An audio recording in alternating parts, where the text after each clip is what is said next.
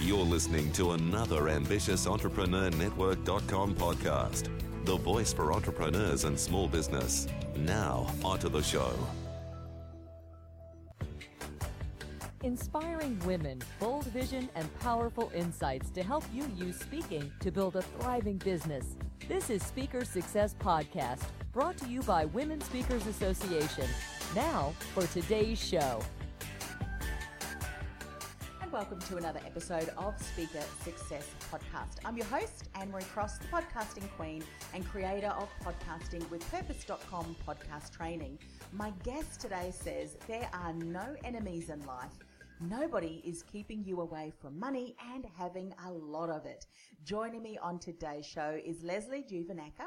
Leslie, she is the president and chief happiness officer of Leslie Inc., a management consulting firm that teaches emotional intelligence skills to drive productivity and organizational harmony. Now, Leslie grew up as part of the working poor in a Habitat for Humanity home. Her mother is a former child prostitute. She is a survivor of domestic violence and postpartum depression and anxiety. Leslie is a gifted intuitive, and since 2008, she has helped over 30,000 professionals advance their careers and increase their net worth as a career and executive coach. Now, on today's show, Leslie is going to share how to understand the beliefs that are holding us back from financial business success. She's going to help us discover how the money formula can change your relationship with money, as well as how the money formula has helped Leslie personally and, of course, her clients. So welcome to the show. Thanks for having me, Anne-Marie. I'm happy to be here. Before we pressed record, we were having a chat about how many women in business and women leaders, when we start talking about the topic of money, kind of go glazed eyes and, money topic. I leave that up to my bookkeeper, my accountant, and so forth.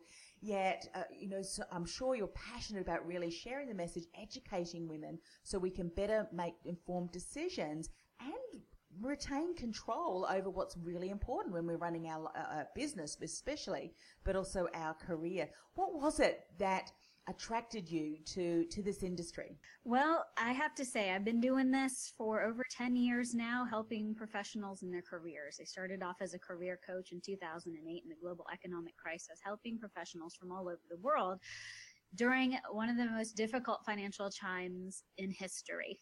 And I realized this wasn't just about storytelling or branding. It was about salary negotiation, and that's really where I hit my stride and helped so many people navigate the conversation around their value and their purpose and the job and align that with salary negotiation. Yes. I was doing that successfully, helping professionals go all the way up to the upper echelons of global companies. But I had one dirty secret. I wasn't helping myself make more money. No matter how much or how hard I worked, how many more clients I took on, I could not break a financial threshold. And I realized that it wasn't just about salary negotiation and those other difficult conversations we have about money, but in fact, it was how I thought and felt about money. And many of those beliefs I had, which I discovered, were rooted in my childhood. Yes. And that really beautifully segues into helping us understand the beliefs that are holding us back from financial success, because we may very well be taking the right action steps, listening to the right people such as yourself, and taking the right action, as I said. However, there's something that is holding us back. Do you find often the first step in this process to healing and moving forward is really having an awareness of what are the beliefs that we are holding? Do you find that many of us don't really take the time nor are aware that some of those beliefs are the ones that are holding us back? Yes, I think the easiest place to start is that all the things you want and all the things you're doing are not adding up. That's the very first place. If you're doing everything you can and you're still not getting the results that you want, there's some disconnect there. And that is the start of that awareness going, maybe there's something else that I could be doing. Yes. Or more importantly, something that I need to know about myself and how I think and feel about my worth, my net worth, and then start taking those steps. Yeah. So when you identified, you know what, I think there's something here far deeper than the actions that I'm taking, because they're all moving in the right direction, because obviously the clients you were saying were having incredible success. So what were some of the things that you started doing once you start exploring? Okay, there's something around those beliefs, because for some people today, the fact that you've just said it, is there a list between where you want to head, the goals that you have versus where you are now? For some of us, there's a lot of things that have yet to be achieved. So what are some things that we need to start doing and become more aware of? Well, I talk in my book, The Money Formula, about just going into your first thoughts and feelings about money. For example, I talk about how I thought about money and I instantly felt guilt. I could be going grocery shopping, or I'd be at the store and have more than enough money in my bank account, but I've had this impending sense of like doom and guilt and feeling bad about just going shopping. And if you notice yourself feeling that way, it's time to go into those thoughts and feelings. And I ask people in this protocol that I created, it's 7 steps, you can do it in 15 minutes or less, is to evaluate every word in your financial dictionary. And as you said earlier, before we were recording, many of us avoid, run away from, don't want to talk about those things, but it starts by going, okay, how do I think about money? Or how do I think about credit cards? How do I think about salary negotiation? How do I think about mortgage, divorce, alimony? There's many people out there who think alimony and they go crazy. So it's obvious to see that there are emotional connections to those words that we have. Yes. And if you begin to retrace your steps, you'll find that they're rooted in childhood, and you'll start to go back to your own childhood and notice how your parents thought about money, how they behaved with each other about money, what were their conversations like. And you'll find that we often copy those patterns and make them our stories, when in fact they're not even our stories at all. We don't even really truly have any connection to our parents' connection, but because we grew up seeing that, we just learned to believe, oh, okay, well, that's how my relationship with my money should be modeled. So it really is looking at those childhood patterns. And many people just don't know how to ask the right questions. And that's why I wrote the book, to ask those key questions. Yes. Well, let's dive into discovering how the money formula can change our relationship with money, because I'm sure after just hearing us speak in the beginnings of this podcast interview, people are starting to think more about money, and instantly this feeling is welling up. I can sense it, and almost all of the things, and for some of us more negatively than others. So let's help people start to recognize the steps so that they can change that negative relationship with money. What's the money formula? Well, the money formula, I'll give you a great summary of it. I won't go step by step, but I want you to just begin by thinking of the word money. And when you think the word money, it'll have a set of words or a picture in your mind. For example, one of the men in the book named Albert, when we said the word money, he saw this picture of his parents' house, and they had a tennis court, and they were pretty well off. And so it took him on this journey.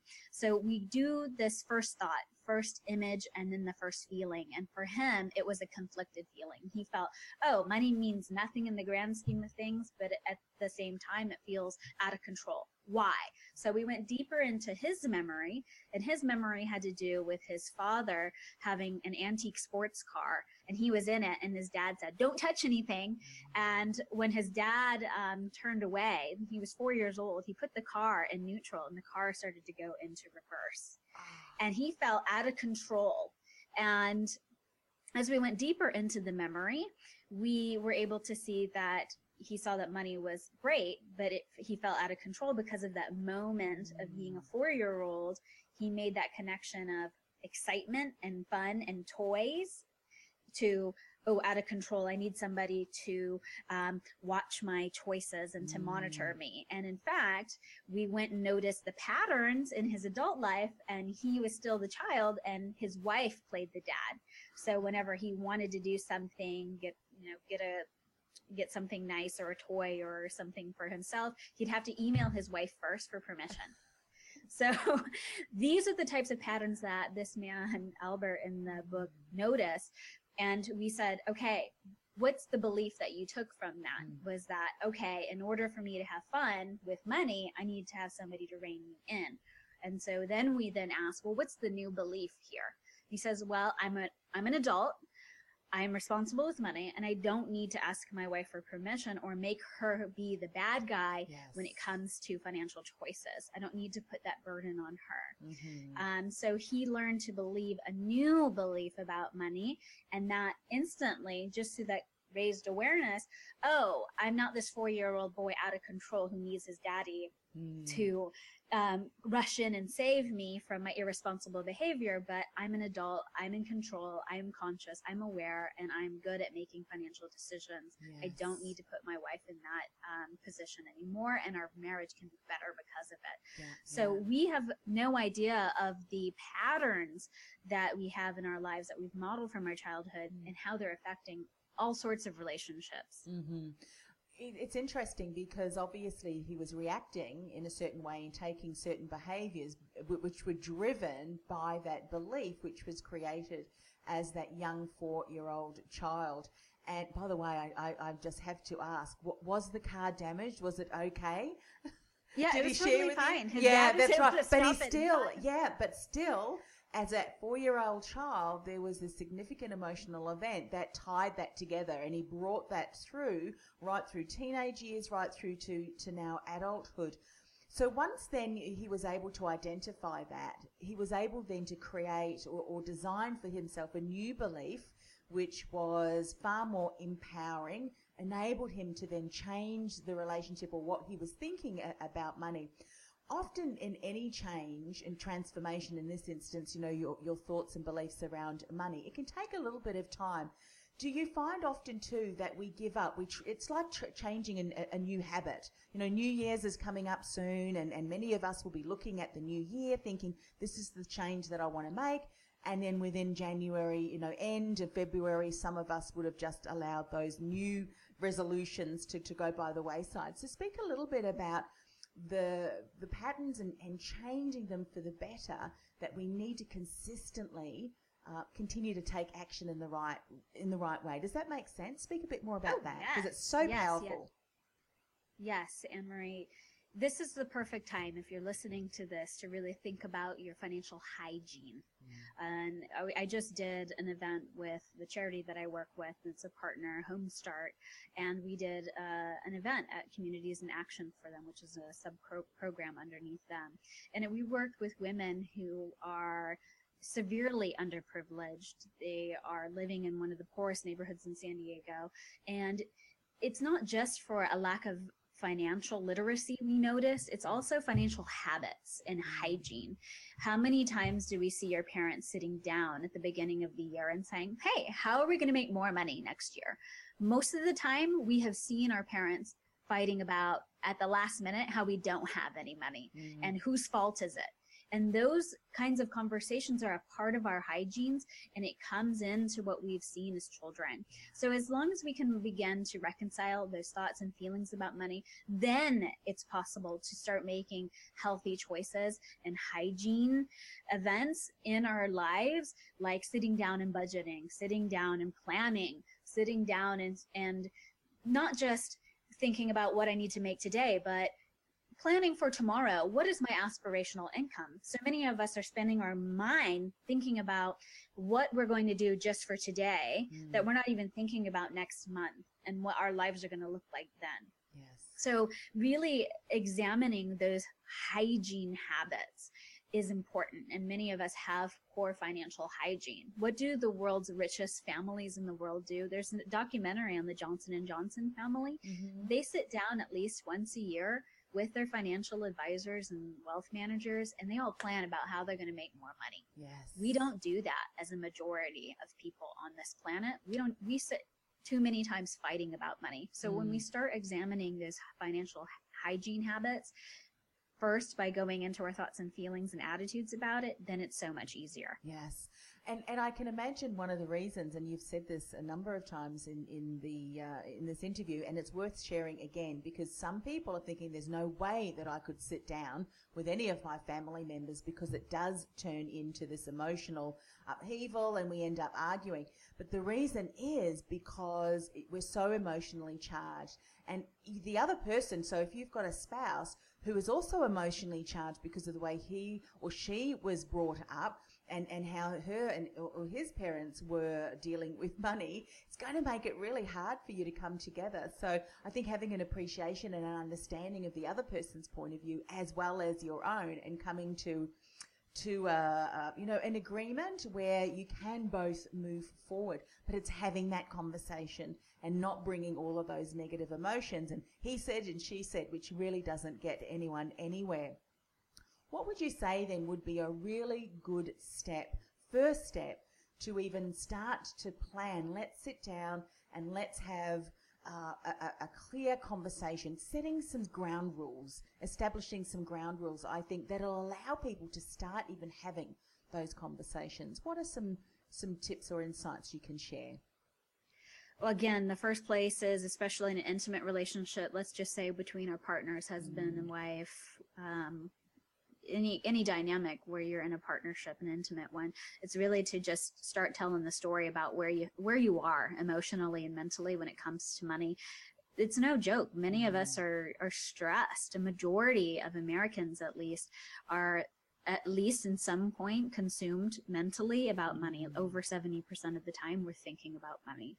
And that comes with a lot of negative emotions. And we just want to charge into, okay, let's budget and let's, do the envelope system and, let's find these other ways of doing it. But it really comes with reconciling how you feel. And the first place is to just listen to your partner about how they feel, and then talk about how you feel and how you may be projecting onto your partner some attitudes about how you feel with them and their financial relationship. I talk about in my book that I gained a perspective as a small child that men are not financially responsible, that women have to hide money.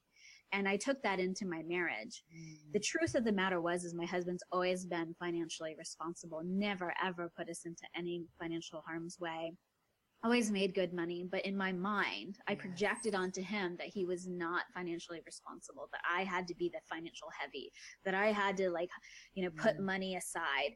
And that was my attitude I projected onto him. So my greatest recommendation for partners who really want to get out of a negative financial vicious cycle, if you will, of arguments is to first address those feelings and to look for those patterns and go, oh, my partner is not my parent or my caretaker.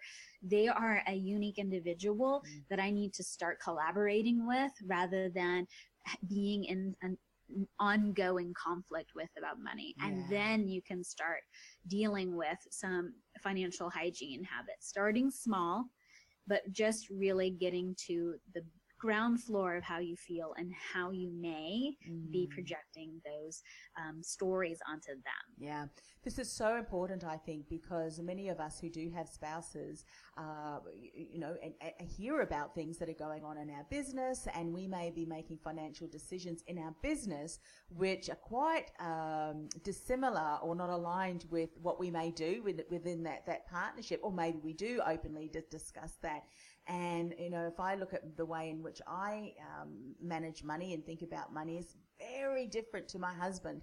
Like, he will go and search the world for a bargain. And if I'm the other way around. If I see something, I know I like it, I'll buy it. So for us, it's like, but once I understood that, and then he's got a kind of he's very, very cautious.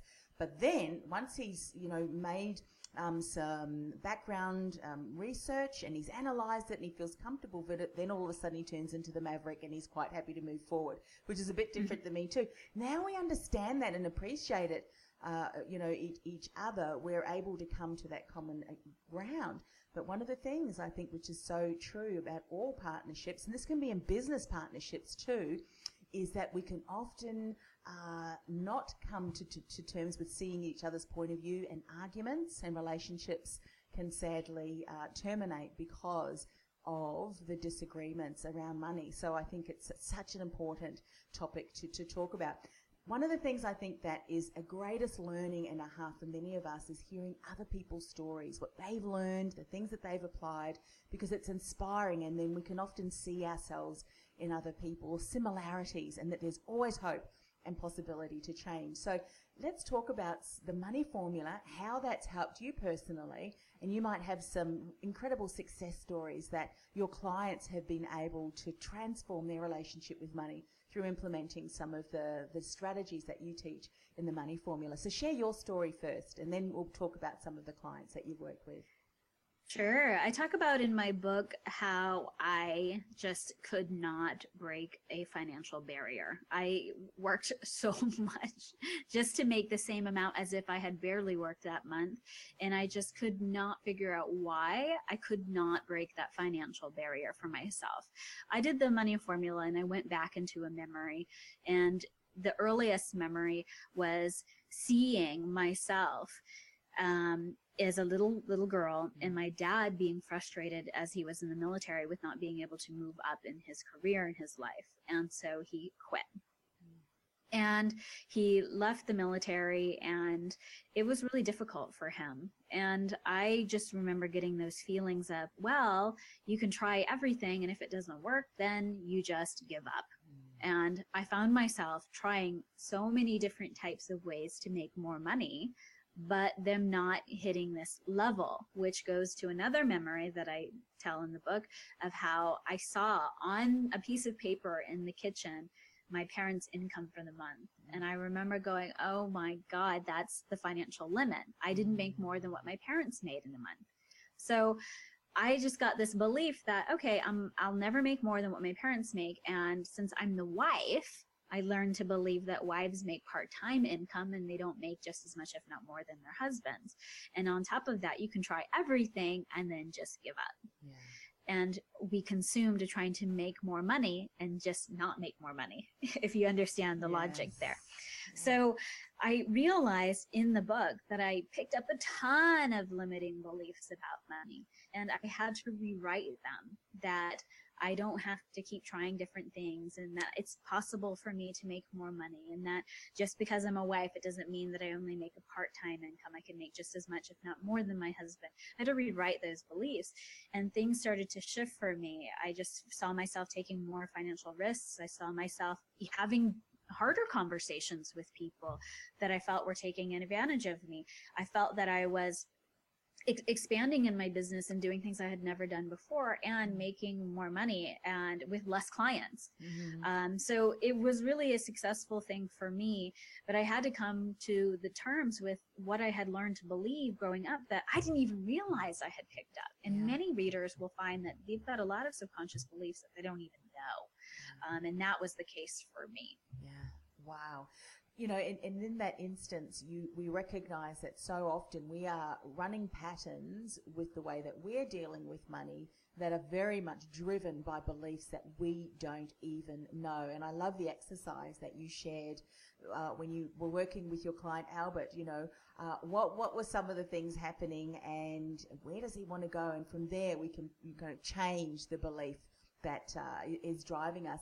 If you think about some of the favorite clients that you've worked with, share a few of those of what was originally their money story, and once they changed those beliefs that they had around money, some of the things that they've now been able to achieve because of that. Okay. Well, there was this one client recently who works at a capital firm, and she helps to advise extremely wealthy families, like multimillionaires and all the way up. Yeah. And she herself didn't really have a money problem. She's flush with cash in the bank account, no money. Problem was that she wouldn't allow herself to buy a home or adopt a dog or allow herself to enjoy that money.